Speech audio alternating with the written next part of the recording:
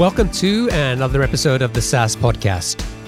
I'm your host, Omar Khan, and this is the show where I interview proven founders and industry experts who share their stories, strategies, and insights to help you build, launch, and grow your SaaS business. In this episode, I talked to Dave Rogenmoser, the co-founder and CEO of Proof, a SaaS product that helps build social proof and increase conversion rates by displaying recent customer activity on your website. Dave started as an entrepreneur about 5 years ago. He paid a developer on Upwork $10,000 to build a software product. But he didn't know how to get customers, and so the business quickly failed. He started learning as much as he could about marketing, and as he developed those skills, he was able to help local businesses get more customers. So he started an agency, but quickly realized how much he hated the agency life. Next, he and his co-founders launched an information publishing business and sold courses and coaching. But deep down, he still longed to have a software business with recurring revenue. One weekend, Dave and his co-founders built a widget for their website to help them sell more courses. The widget showed you names of people who had just purchased the course. It was social proof, and it quickly doubled their sales. Dave started testing this widget on his friends' websites, and they all reported positive results and improved conversion rates too. And that's how Proof was born. In this episode, we talk about how Dave and his co-founders turned that widget, which they built in a weekend, into a SaaS business doing $250,000 in monthly recurring revenue. We talk about how they've grown, how they've dealt with competitors, and some of the biggest mistakes they've made along the way, and what they've learned from them. I hope you enjoy it. Dave, welcome to the show. Awesome, Omar. Pumped to be here, man. So what gets you out of bed? What drives you to work on your business every day? Well, I was thinking about this recently. It's kind of this quote I've been meditating on related to what are we trying to do here at Proof is, I heard it from David Cancel at Drift, but I think somebody else said it before him. It's whoever gets closest to the customer wins. And I think that's this counterintuitive thing. It's easy to kind of say we're customer obsessed or, we're building for the customer or whatever. But, on a day-to-day basis, it's actually really, really hard to do. And so I think recently, what's been driving me is trying to crack that nut and figure out how do we get close to the customer? How do we truly build something that delights customers, solves their problems? And how do we become the most customer obsessed SaaS company in the world? And that's a big challenge for us. I think it's been a big shift in our company. And so recently, that's what's been driving me. So you said you've been meditating on it. So do you meditate, or that was just an expression? Mostly that was an expression. I do some meditation, but mostly that's just been a quote I've just been chewing on and just thinking, one, is that true? Two, where have I seen that before? And then three, what does that look like for us? And so, just a question I've been chewing on over and over. So for people who aren't familiar, tell us what is Proof? Who are your target customers and what problem do they have that you're trying to solve? Yeah, so we started about 1.5 years ago, and Proof helps businesses increase their website conversion through personalized social proof. And so any business that's selling something out there right now, what we originally kind of came up with the idea because we were looking at Booking.com or Airbnb, and we'd see these notifications slide out and say 2 people booked this hotel room in the last day. Book now. There's 2 left, or 47 people are watching this right now. And I thought that's pretty cool. So we ended up creating that solution, for ourselves, and that's what we offer now is that companies can hook up to Proof, and if you're selling a product, we could say how many people bought that product recently, or we could say how many people showed up on your site in the last 24 hours. So we're kind of taking what's happening on the site by your visitors, by your customers. We display it to your other visitors. And what we found is that when we do that, people get probably 10 to 15% on average conversion lift across all of our different customers, which is a really, really exciting thing for them. And so, at the end of the day, what we offer is a conversion lift in a way that's good for the business, but also good for the customer. Yeah, I've seen Proof everywhere, going onto a sales page and so just bought this product. And, there's definitely some great virality built into that product. One question I had was if somebody is, maybe they're not selling a product every day or regularly, for example, I have a membership site called SaaS Club Plus but most of the time it's a kind of a closed enrollment, and enrollment opens up at certain times of the year. Would Proof work in a scenario like that, or would it not make sense if like there was nobody buying anything in the last 2 months because we weren't selling anything? Yeah. So it probably wouldn't work well in that situation. Kind of what we tell customers is, what is the perception that people would expect of your business when they come to the site?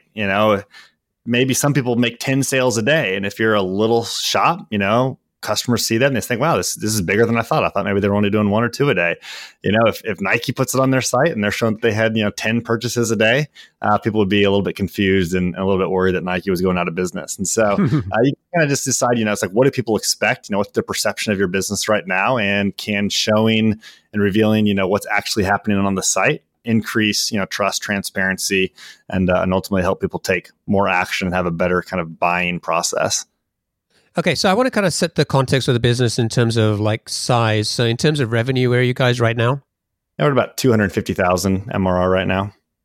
And you have a team of 17 people? Yep, 17 located in Austin. We've got, almost everybody here. We got 15 people here in Austin and then 2 remote.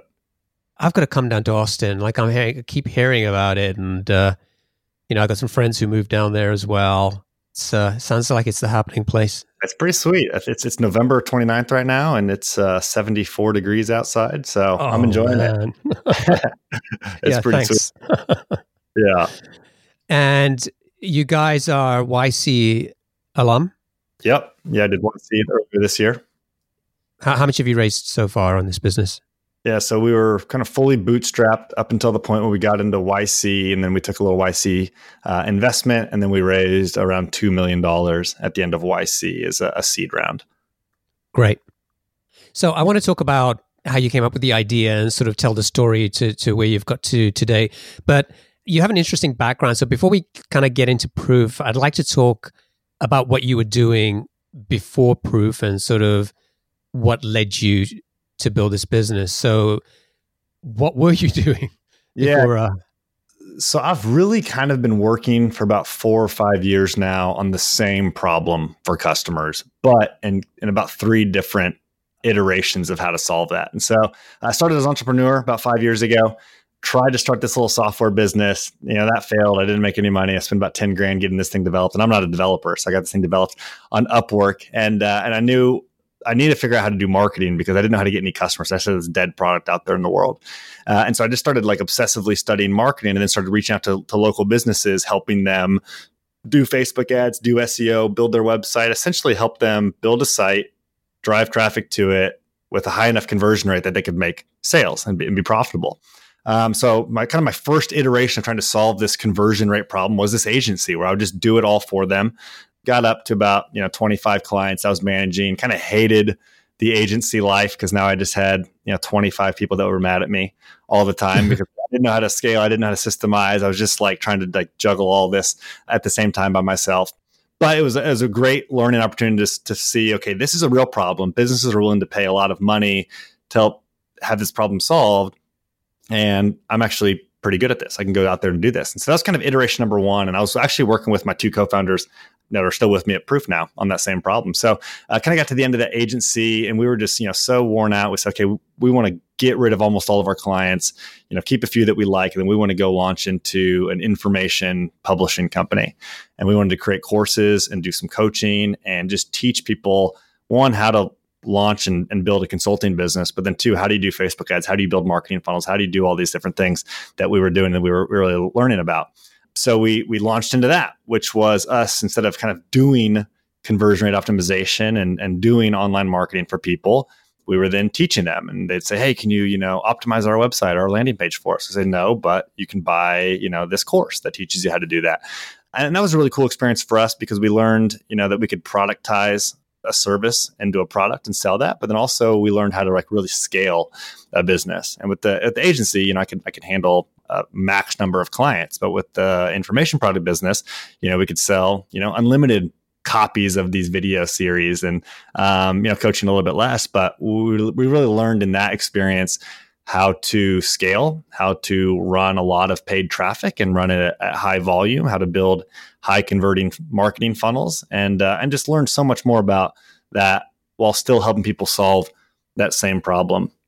It was kind of around that time as well. I still kind of lumped this into like phase two. We were building out the consulting business. We were trying to figure out how do we actually invoice our customers. And one weekend, one of our co-founders, JP, built this little app that would hook up to Stripe, allow me to email a link to a customer. They could open up a little invoice, enter their credit card information, pay it, and be done. Super easy. We called it Pay Funnels. And so essentially we kind of built this thing for ourselves, but never intended to on like selling it or anything like that. So by the time we started launching this course business, people would land clients and they'd say, well, Dave, I just got a client to say, yes, how do I actually bill them? And I said, oh, I don't know. We use Pay Funnels. If you give me a week, we can probably figure out how to, give you a login for it. And you could use Pay Funnels yourself. And so without really giving like too much effort to Pay Funnels, it grew to about 500 people that were paying $29 a month for it.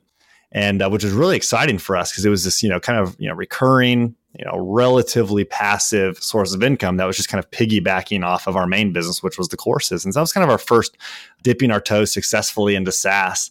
And we ended up, being able to sell that business off. And it was kind of around that time, we were getting a little bit tired of running courses and selling courses. We'd kind of successfully built this little software product and sold it off. And we thought, I think we could do this again, but way, way bigger and way, way better if we put all of our focus into this. And that was around the time that Proof came about. And, Proof was kind of iteration number 3 of, hey, how do we solve this conversion rate problem for these customers? And it was, instead of doing it with a product, a course or a training, it was doing it with software. And so we said, well, we'll just hook up this software and it's actually going to do the conversion rate optimization and give you a lift, for you automatically. So you can see a pretty, good progression, from between those 3 different stages. And we've really been like thinking about this problem really deeply for 5 years, building up our skills, building up our knowledge, even building up a customer base to the point where when we launched Proof, everyone that had bought our courses and were on our email list and everything, they were already looking for solutions to this. And so we had a really nice base to kind of go launch with strength into, which worked out really well for us. And so that's kind of the background, and I really do think of all those as very, very tied together. We really would not have been able to do Proof without the other 2. And I think it was important that we did them in that order. Yeah, I think it's always interesting because whenever we look ahead, it's really hard to figure out sometimes what to do, how to get something done. You kind of think that it's a very linear journey, and it's not. But when you look back and sort of connect the dots, you're like, oh yeah, of course that I had to go through that before I could get to this point. Why did you sell Pay Funnels? We didn't really know how we were going to grow it or what, even it really was going to be. And so it was just, again, it was kind of built on accident. And we ended up just talking with someone about, selling this thing off so we could focus on a new product and, got a good offer for it. And I think we just kind of wanted to also see, like, before we started Proof, we wanted to like see the completion, like the whole life cycle of a SaaS product. And like, what does it look like to actually package this thing up and sell it? And what is a buyer actually looking for and all of that? And so I think for us, we just didn't really have a vision for where it was going to go. And we knew we were going to put so much work into something that we wanted to have a clear, direction and vision for what we were doing there. Did you already have a plan for Proof at that point when you started to look for a buyer? It was like right around that same time. And so I think, we had started thinking about Proof. I think we ended up actually like closing on Pay. I think we started trying to sell Pay Funnels about a month before we had the idea of Proof, but then we'd already like launched Proof by the time Pay Funnels actually sold. I think it was about a 5-month process of us kind of getting that thing sold off. So it was all kind of happening around the same time. So tell me more about how the idea for Proof came about. Yeah. So, we were selling courses, Facebook ad costs were rising. It seemed like courses and kind of teaching information was becoming a little bit more of a commodity. We were making, less and less margin. That compounded with the fact that I would look over at some of our competitors that were selling similar courses, and they were just lying about how many people were taking their product or what results. And I kind of knew the backstory, but they were telling these people in these webinars these crazy things, and I was like, that's total crap. Like, I know that's not true. And yet it was working, it's like they were selling something that was a little bit too good to be true, but it was working, online, and they were making more money and their funnels were more profitable and more successful. And so I'm sitting there thinking like, what am I going to do? Like, I'm not willing to do that. I'm not willing, one, because I didn't think it was the right thing to do, but also I just thought that that's not going to be good for our business in the long run. And, we're trying to build a business that, we can be building in 20 years. And so if I just burn all my customers right now, there's not going to be a business there. And so I was looking at that and thinking, there's got to be a way to make more money for us, but also be more transparent and tell our customers more. And that was, again, kind of the time that we had seen on these other sites, these tools that Airbnb was using. And I found out later that they just built them themselves, where they were showing me like actually what was happening. And as a consumer, it was really good for me because I could make a better buying decision. I knew more about what was actually going on. But then as a business, I was thinking this probably works for them. And so we built it one weekend, put it on. We were selling a course called the Entrepreneur Alliance. It was, $30 a month, $1, 7-day trial. And about 19% of people who hit that order form would actually sign up for the trial. And we put proof on there, which we didn't call it proof. We just this little widget thing. And it just said, Dave from wherever the IP address was located just bought the Entrepreneur Alliance. And we put it on there, waited, a couple days to see what would happen, which, looking back now, it probably wasn't a perfectly valid test, and came back and saw that it was converting at 42% instead of 19%, that the variant was at 42%. And wow. This is amazing. We really didn't know if it would work. We hadn't invested much into it. We're like, this is amazing. I think at first we thought, this is going to help us sell so many more courses. Like, this is going to be our competitive advantage against the people who are lying out there. But then, I kind of started testing on some of my friends' sites, people running webinars and, selling other courses and stuff like that. And across the board, all of them reported back, this is really awesome. The split test with proof on it is crushing it. How can I, buy this thing and put it on other parts of my site and all that? And that was kind of when we thought, okay, maybe this isn't just a tool for our own business, like maybe this is the business. And that was kind of the light bulb moment for us. But we really wanted to see, does this thing actually work first? Because if it didn't really work, we had no interest in actually trying to scale this thing and sell this thing. I love talking about products that were built over a weekend. I mean, you've been through that, right? When you talked about building the first product, and I'm sure it wasn't a weekend when you spent 10 grand to build a software product, and I've been there too. But there's something just beautiful about taking a tiny, tiny product, getting it out there, and seeing if it resonates with the market. Yeah, and it's so much easier when you're solving your own pain, because we were our customers, we knew we wanted it. Fortunately, we had an engineer, as a co-founder who could actually build that. A lot of people aren't, that fortunate to have that. I think it's the way to go. I think when you're thinking about an MVP, it's just got to be quick and raw and dirty. And you've got to get it out into the market to test it and see, does this thing work? Does this thing, have any staying power? I think that's just a huge mistake. If you're building an MVP, if you're listening, you're working on something right now, if you can't get something out in under a month, then it's too big. That's kind of the rule of thumb we have for any new product. It's if it's more than a month in scope, it's way too big. We got to cut that thing down and just get it out there. So you're getting good feedback from friends and sites that you've tried this on. It's helping them get results as well. And then you sort of realize this potentially is the business we should be focused on. What was the next step for you guys? Where did you go next? Yeah. So at the time, we had the Entrepreneur Alliance that was, making this, monthly recurring income for us, which was nice. And then we said, well, we still don't really want to build out the whole product until we know, that more people want it. And so what we did was we held this webinar, invited our whole list to it. I don't know. We had maybe 80,000 people on an email list or something. And we sent it, a bunch of emails and said, hey, come, we've got this new product we want to show you guys. It's going to change, how people do marketing. And, pitched on this webinar proof. And it didn't exist yet. We had some case studies of just, people we tried it with, pitched this thing. And I'd done webinars before. And we kind of get to the end and I'm like, we're going to give this to you, it's $1,000 for the first year. But the problem is it's not actually ready yet and it won't be done for another month or two. And everybody was so deflated in the webinar because they were really, really wanting to try this thing now. But even without the product being done, just me casting the vision for it, we had about 40 people. I think it was 39 people signed up for a year, paid money up front, right on that webinar, and gave us about 40 grand in revenue for a product that didn't exist that allowed us to kind of invest that, into the product. And so not only was it nice, upfront cash flow, but it validated the idea. And it was well, Worst case scenario is we're going to make 40 grand out of this thing. That's worth going and kind of building this thing out. So I think that's a really important thing for a lot of people. They just spend so much time before they go out there and try to sell something, where we kind of flipped it and we said, let's sell it to even see if it needs to be built. And so, yes, that was kind of a really cool, I think, early lesson for us.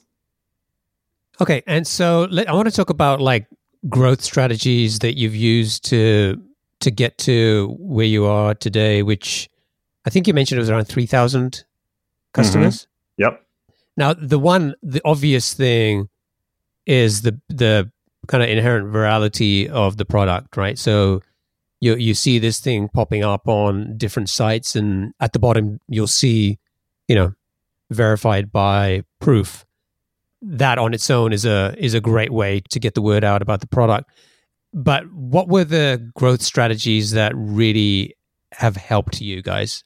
Yeah, so I think it is important, for companies to think through, like, is there some aspect of virality that you can build into the product? And yeah, proof is, very obvious. It pops up on sites. But I think with most companies, there's something that you can do to build in these viral loops. And I think a lot of people think about SaaS companies, just like a funnel, just from the top of funnel, people on your visitors on your website all the way to the time the person buys. And I think that it ends at purchase.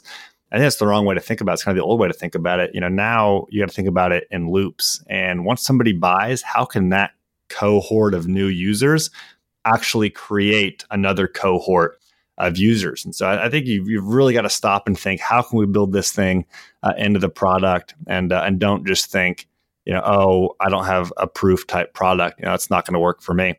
But we had that, and we were really excited about that. And we thought that's going to be a competitive advantage. And so first thing we did was we made a list of 50 people in the marketing industry that we felt like influenced most of the market.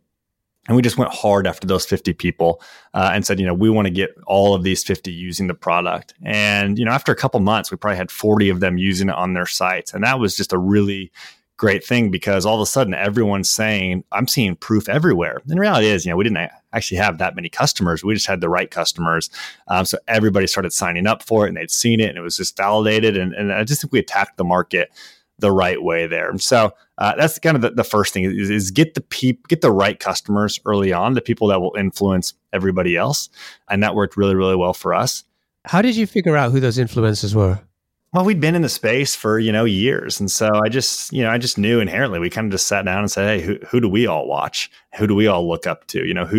And this is all kind of in the information marketing space. And so we're just like, who are the people we've bought courses from? And so, in that space, it was pretty easy to kind of make a list of those people. And we kind of knew, again, because we'd been in the market for so long. And did you charge these people to use the product, or you just kind of gave it away? I think some we charged. I think, really we just kind of, I think we tried to charge, and, a lot of them or, most of them, paid. But I think if we got any pushback, it was like, hey, can we just put this on your site as a test and just see how it goes? Because we knew that really what we wanted was the authority. I didn't actually care that much about the revenue from many of those people. But yeah, I think most of them paid. Yeah, because even if you got nothing from these influencers, they were going to be a great distribution channel for you, because they were basically advertising on their website. Exactly. Yeah. And I think we had them pay mostly because I thought they would value it more if they were paying. Mm-hmm. If they're just not paying, they're probably not going to log in and set it up. It's just this little thing. But if I can get them to pay, they're just gonna be so much more invested in it. And so I wanted them to pay, mostly for that reason. Okay. So you've got the influencers, and you had pretty good success if you were able to get, you said around about 40 out of those 50 people that you had on a list using proof. And you're right. Yeah. It doesn't mean proof is everywhere, but certainly getting on those types of sites makes it feel like proof is everywhere. Yeah. Yeah. To that industry, proof was everywhere, and people saw it, every time they'd go buy a course or look at a video, whatever. And so there was just so many impressions we were getting on one specific audience, which really, made proof, we kind of had a monopoly, in this new space that we had carved out. How does proof work? Is it just like people add like a pixel on their page and you guys kind of hook up with that? Yeah, essentially. Yeah, it's pretty easy install. You hook up the pixel, you put the pixel in the header of your page. People are familiar with that. Then you decide kind of where are you capturing emails, like where are you capturing, different customer events from. how do you want to format that information? What kind of notifications do you want to show? And then, what pages do you want to display that on? So yeah, it's a pretty simple process to hook up. The other thing that has worked for you is Facebook advertising, right? Yeah, which, has always just kind of been this natural strategy for us. I think as I've, talked with more and more SaaS businesses, people just aren't doing this and aren't using this. And, people kind of look back at me and say, we haven't been able to get, Facebook ads to work. But for us, I mean, that's just how we thought about growth. It was like, if you're not growing with Facebook ads, then what's even the point? And I'd say we've kind of used it, from the beginning. And for us, so we think about, we always want to spend about 1/3 of our lifetime value, for our customer acquisition cost. I think it's kind of a good industry standard, 1/3, 1/4, maybe a little bit worse than that when you're starting out. But we wanted to be able to, spend 1/3 of what we make. So we've always kind of kept that metric. And, kind of how our funnels work is, when we were running info products and selling courses and whatnot, it was like, we'd always laugh at the people that like drove Facebook ads to the homepage. And we're like, you need to send them to a lead magnet, capture their email, give them some sort of PDF and send them down this funnel, all these steps and steps and steps, until they buy. And we tried that with SaaS and it worked some. But what we ended up finding after talking to, a couple of different people that were running, paid traffic for other SaaS companies was that if we just optimized our homepage, we could drive most traffic straight to the homepage. And like the free trial is the lead magnet. That's not a huge upfront ask. It's not like I'm selling them some $1,000 product or something like that. And so the lead magnet is kind of built in inherently into the SaaS model for most companies. And so for the most part, we spend a lot of money, driving traffic to our homepage. We do some, retargeting, some warming people up. When we launch a new blog post, we'll kind of retarget our whole list, with that. So we definitely do some of that, but really the money maker is driving people to the homepage from there. Okay. So you talked about how much you're paying on Facebook. So let's just say, a customer is worth about $800 a year. And let's just for argument's sake say, they're around for a year using the product. Mm-hmm. So if that was the case, you'd probably be spending a couple of $100 on Facebook to acquire each customer. Yep. Yeah. We would say, in that case, okay, $266 is our max. We don't want to spend any more than that, to get somebody to actually pay. And then we kind of work backwards from there. And we've got a 14-day trial where people actually have to pay at the end of that. And so we kind of work backwards from there, based on our trial conversion rate. I think right now our trial conversion rate, the way we're calculating it, is about 23%, something like that. And so we kind of work back and say, okay, we need to get people to sign up for a trial and start the 14 days for about $55 or $60 in order for all this math to work. And if we can't do that, we need to kind of scale back the ads and figure out, what's going to work. I think I looked this morning. We report on this every day. I looked this morning. I think yesterday we got all of our trials for on average $24. So we're well under, the amount that we need right now. Nice. Is there anything special that you do with Facebook?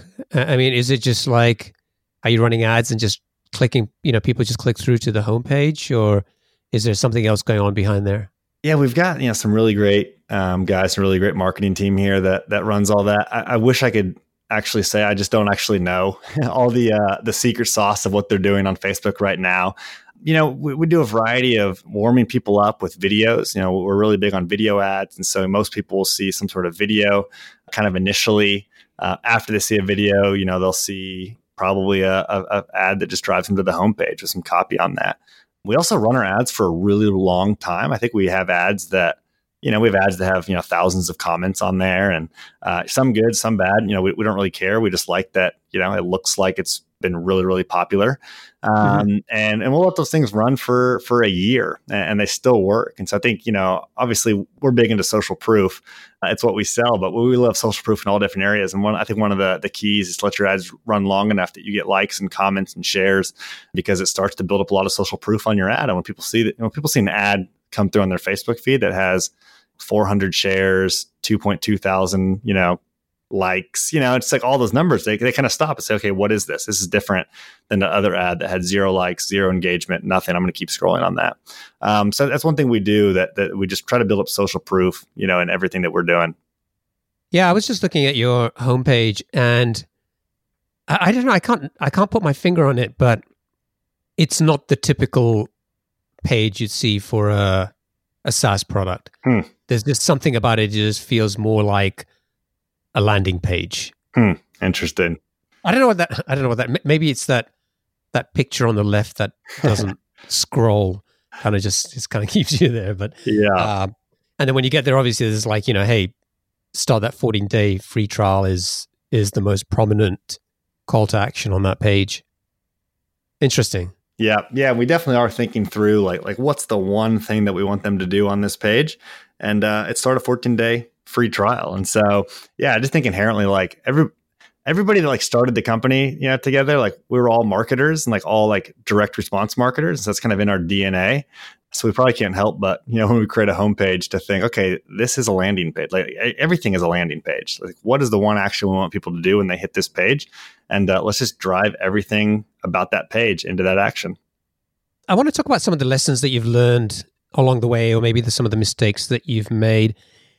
I know one of them was kind of around who you were targeting when you started out, and kind of, let's say, like it's how it led to lack of focus.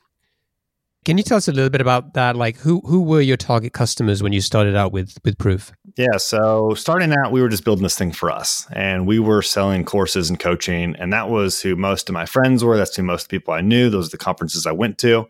And so I was like, this is who we're building for. Proof is social proof for infopreneurs. That's probably what we called them.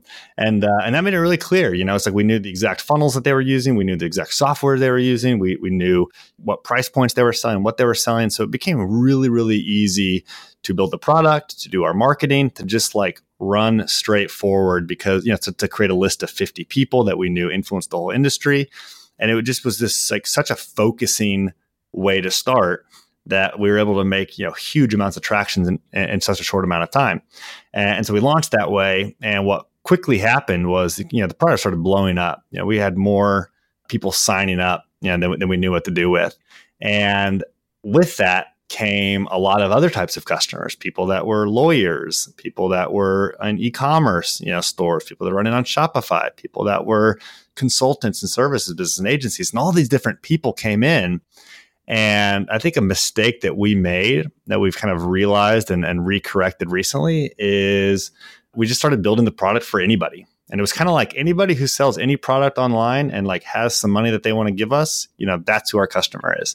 And so I look back and our messaging started getting watered down. Our strategy started getting watered down. We didn't know, and we talk about who the customer was, and we would just kind of say, well, it's anybody that's using our product.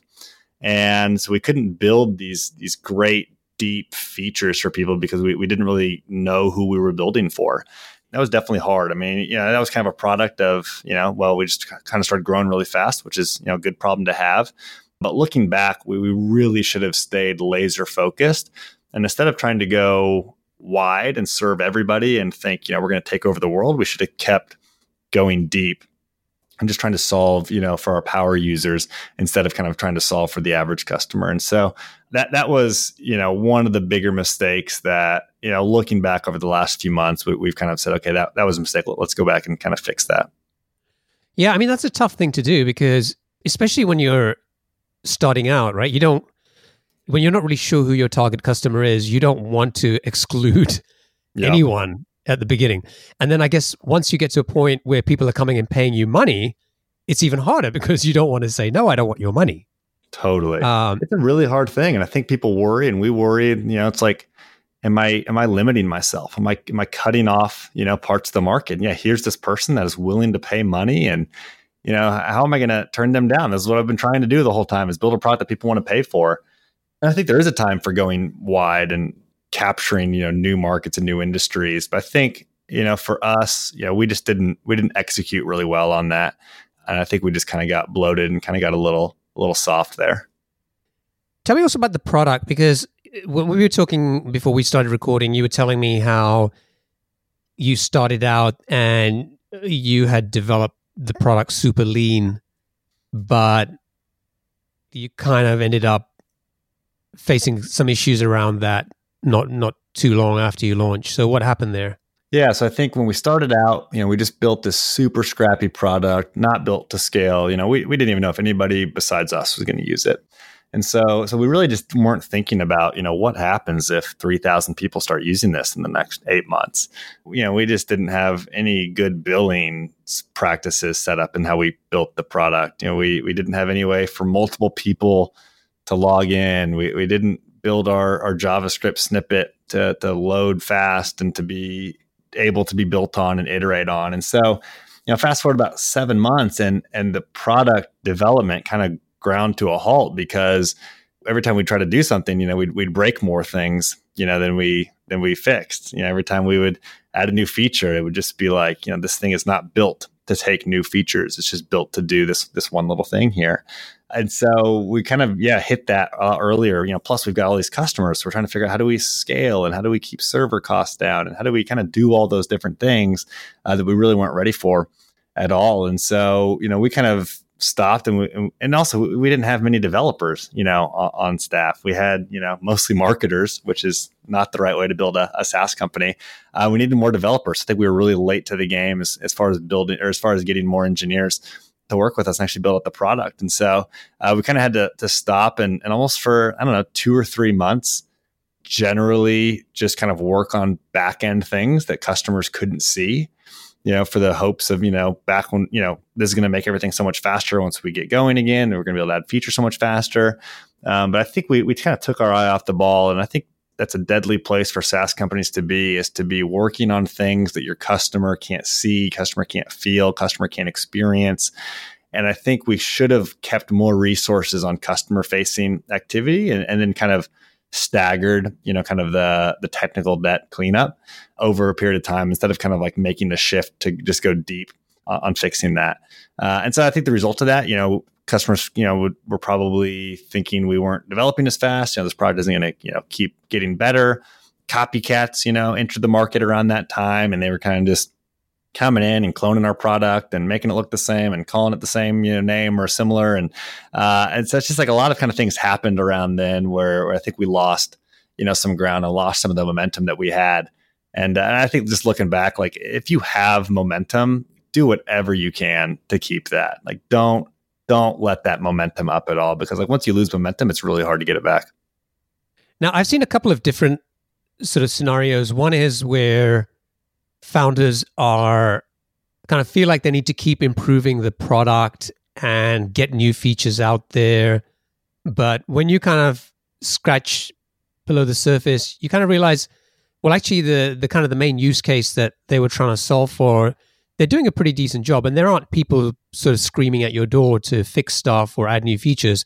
It's just the founder feels like, no, these are all the things we need to add. The other situation you often see is where your customers are banging on your door every day. It's like, hey, why isn't this working? Or, I really need this because it's going to make my life so much easier. When are you going to ship that? So which one was it for you? Was this driven by you guys feeling like there was still a big gap in the product and you needed to innovate? Or was it customers were asking for stuff and you weren't able to deliver on that? Yeah, I think, we probably had a year's worth of customer requests that we needed to get out the door, and we just couldn't get to them. And so for us, it was like, man, there's all this demand, all these questions, all these integrations, all these, issues, and we just can't get to these things fast enough. And it's a really frustrating thing. And almost every SaaS, founder I've ever talked to, feels the same way. So it was good to actually, hear that from other people. But yeah, we just had, so many things that we wanted to build and do. We just didn't have the engineering, manpower or skill to kind of pull it off at the time. And how much time did you spend thinking about competitors? Because that's always a difficult place to be, kind of thinking about how much time do you spend on focusing on your product and serving your customers versus what is happening in the market and what competitors are doing. But I think it's even worse when those are copycat competitors and they're just people who are just plainly coming to your site and figuring out how to just completely clone what you're doing. So how much time did you guys spend thinking about competitors? We don't spend that much time thinking about competitors, to be honest. I mean, we're aware of them, and people certainly will tell us stuff and tell us, what they're seeing in the market. We ask, but we really try to stay very customer centric. Our number one core value is to be customer obsessed. And so rather than think about, all the things out there that we can't control, we think about, hey, who are we building for? As long as one person wants proof, we're in business. And these are the people that we want to be building for. And the markets are huge. I mean, there's probably room for, 100 proofs out there.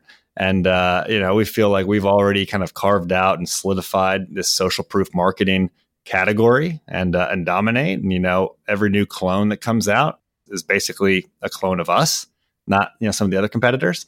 Yeah, we try not to spend that much time. We don't spend a whole lot of time thinking about the competitors. And I think it's just interesting, like these companies come and go. Like we are thinking about how do we build a company that our grandkids can work at someday.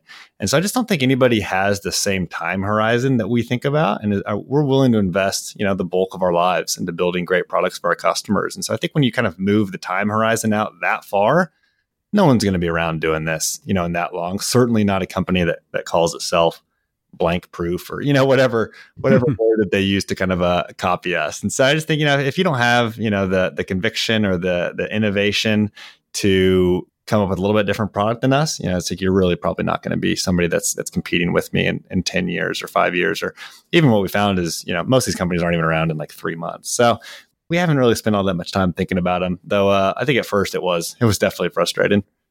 Yeah.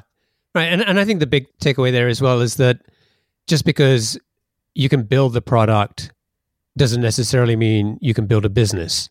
And that's probably why, maybe people look at proof and say, yeah, I could do that. Or, we could build something like that. But that's just half the story. Yeah. Right? There's a lot of work that goes into actually building that business and marketing and acquiring customers. Yep. No, totally agree. Yeah. I mean, there's just so much room. And, for most companies, like, you're just not going to build a big enough business that like the market is going to be so crowded that you can't compete. And so it's just, most people are just thinking, hey, how do I build a good SaaS business? Not necessarily the next Google. I don't think companies usually die from competitors. I think companies usually die just because they couldn't get their stuff together internally and build a good enough product, for their customers quick enough. Yeah. Without kind of making it sound depressing, there's probably a lot more ways you can screw yourself up before competitors do anything to you. Yeah. And I'm a pretty competitive guy. My wife says I'm the most competitive person she knows. So I love the battle. I love the fight, but like, this isn't a zero sum game. Like, it's not like if I win, my competitors have to lose, or if my competitors win, like I have to lose. Like, the reality is, even though I don't like it for competition, is like multiple people are going to win, and that's a good thing. And we just need to make sure that we're the best that we can be, and we're delivering value every day to our customers. And on that, I think it's time to wrap up. So let's get on to the lightning round. I'll ask you 7 questions and just try to answer them as quickly as you can. Love it, man. I'm ready. Okay. What's the best piece of business advice you've ever received? I think that quote I've been thinking about recently. Whoever gets closest to the customers wins. What book would you recommend to our audience and why? I've been loving the Zappos biography. I forget the name of it, but it's all around I think it's called Delivering Happiness. It's amazing. Yeah. I saw Tony Hsieh on a flight back to Seattle a while back. No, very cool. And he was sitting in the middle seat in coach.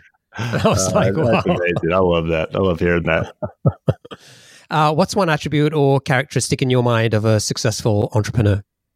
I think being able to recognize sunk cost. I think a lot of people start working on things, and I am willing, if I am 95% done with a project and I decide it's not the most valuable, thing I can be doing, like I will cut a project right before the finish line, and I will cut companies right before the finish line. And I see a lot of most successful people doing that out there. And so I think just being able to like recognize the sunk cost and be able to just kind of optimize for like whatever needs to be done today, do that. What's your favorite personal productivity tool or habit? I'm not a big habit guy. That's one thing I'm trying to work on, is being, more disciplined, more productive, better habits. I've just historically not been very good. There's this one app I've been using recently called Forest that kind of shuts off your phone for however long you want it to. It's been really cool for productivity, and it's helped me like stay off my phone, particularly at night when I'm back home with my family. I'm not sure if this is a good question for you, since you just told me that you want to think about building a long-term enduring business, but what's the new or crazy business idea you'd love to pursue if you had the extra time? Yeah, I was kind of thinking about this, and honestly, I don't have one. I'm all in on Proof. We've kind of put all of our eggs in this basket, and we are all in and in it for the long haul. And so, I'm just so excited about what's down the road for Proof. That's a fair answer. What's an interesting or fun fact about you that most people don't know? I've got a tattoo on the inside of my lip, my bottom lip. No way. Which is a weird place to have a tattoo. Why? But, I don't know. There's no reason why. I just got it when I was back in college, and it says EMAW, EMAW, which stands for Every Man a Wildcat, which is the mascot of the college I went to. So it was just some dumb college thing. I can't even imagine how painful that was. It did hurt. It did hurt. And finally, what's one of your most important passions outside of your work? I think my family. I got a new son, Benjamin, who's about a year old, and wife. And yeah, thank you. And so, I come home, I'm thinking, turn off my phone, turn off work, be all in on my family. And I'm just passionate about learning how to be a dad and be a husband. Love it. Great. Now, if people want to find out more about Proof, they can go to useproof.com. And if people want to get in touch with you, what's the best way for them to do that? Yeah, you can hit me up, Dave, at useproof.com. And would love to hear from anybody who's listened to this. Love it. Dave, thanks for joining me. Thanks for sharing the story of Proof and, both in terms of how you built the business and the lessons you've learned, and also how you kind of the journey you took to starting this business. It's a great story. And, I certainly learned a lot, and I think you shared some great insights, and I'm sure people listening to this will walk away with some inspiration and ideas that they can do with their own businesses. So thanks for taking the time to join me. And I wish you and your co-founders all the best. Awesome. Thanks so much, Omer. It was a pleasure. Cheers, my friend.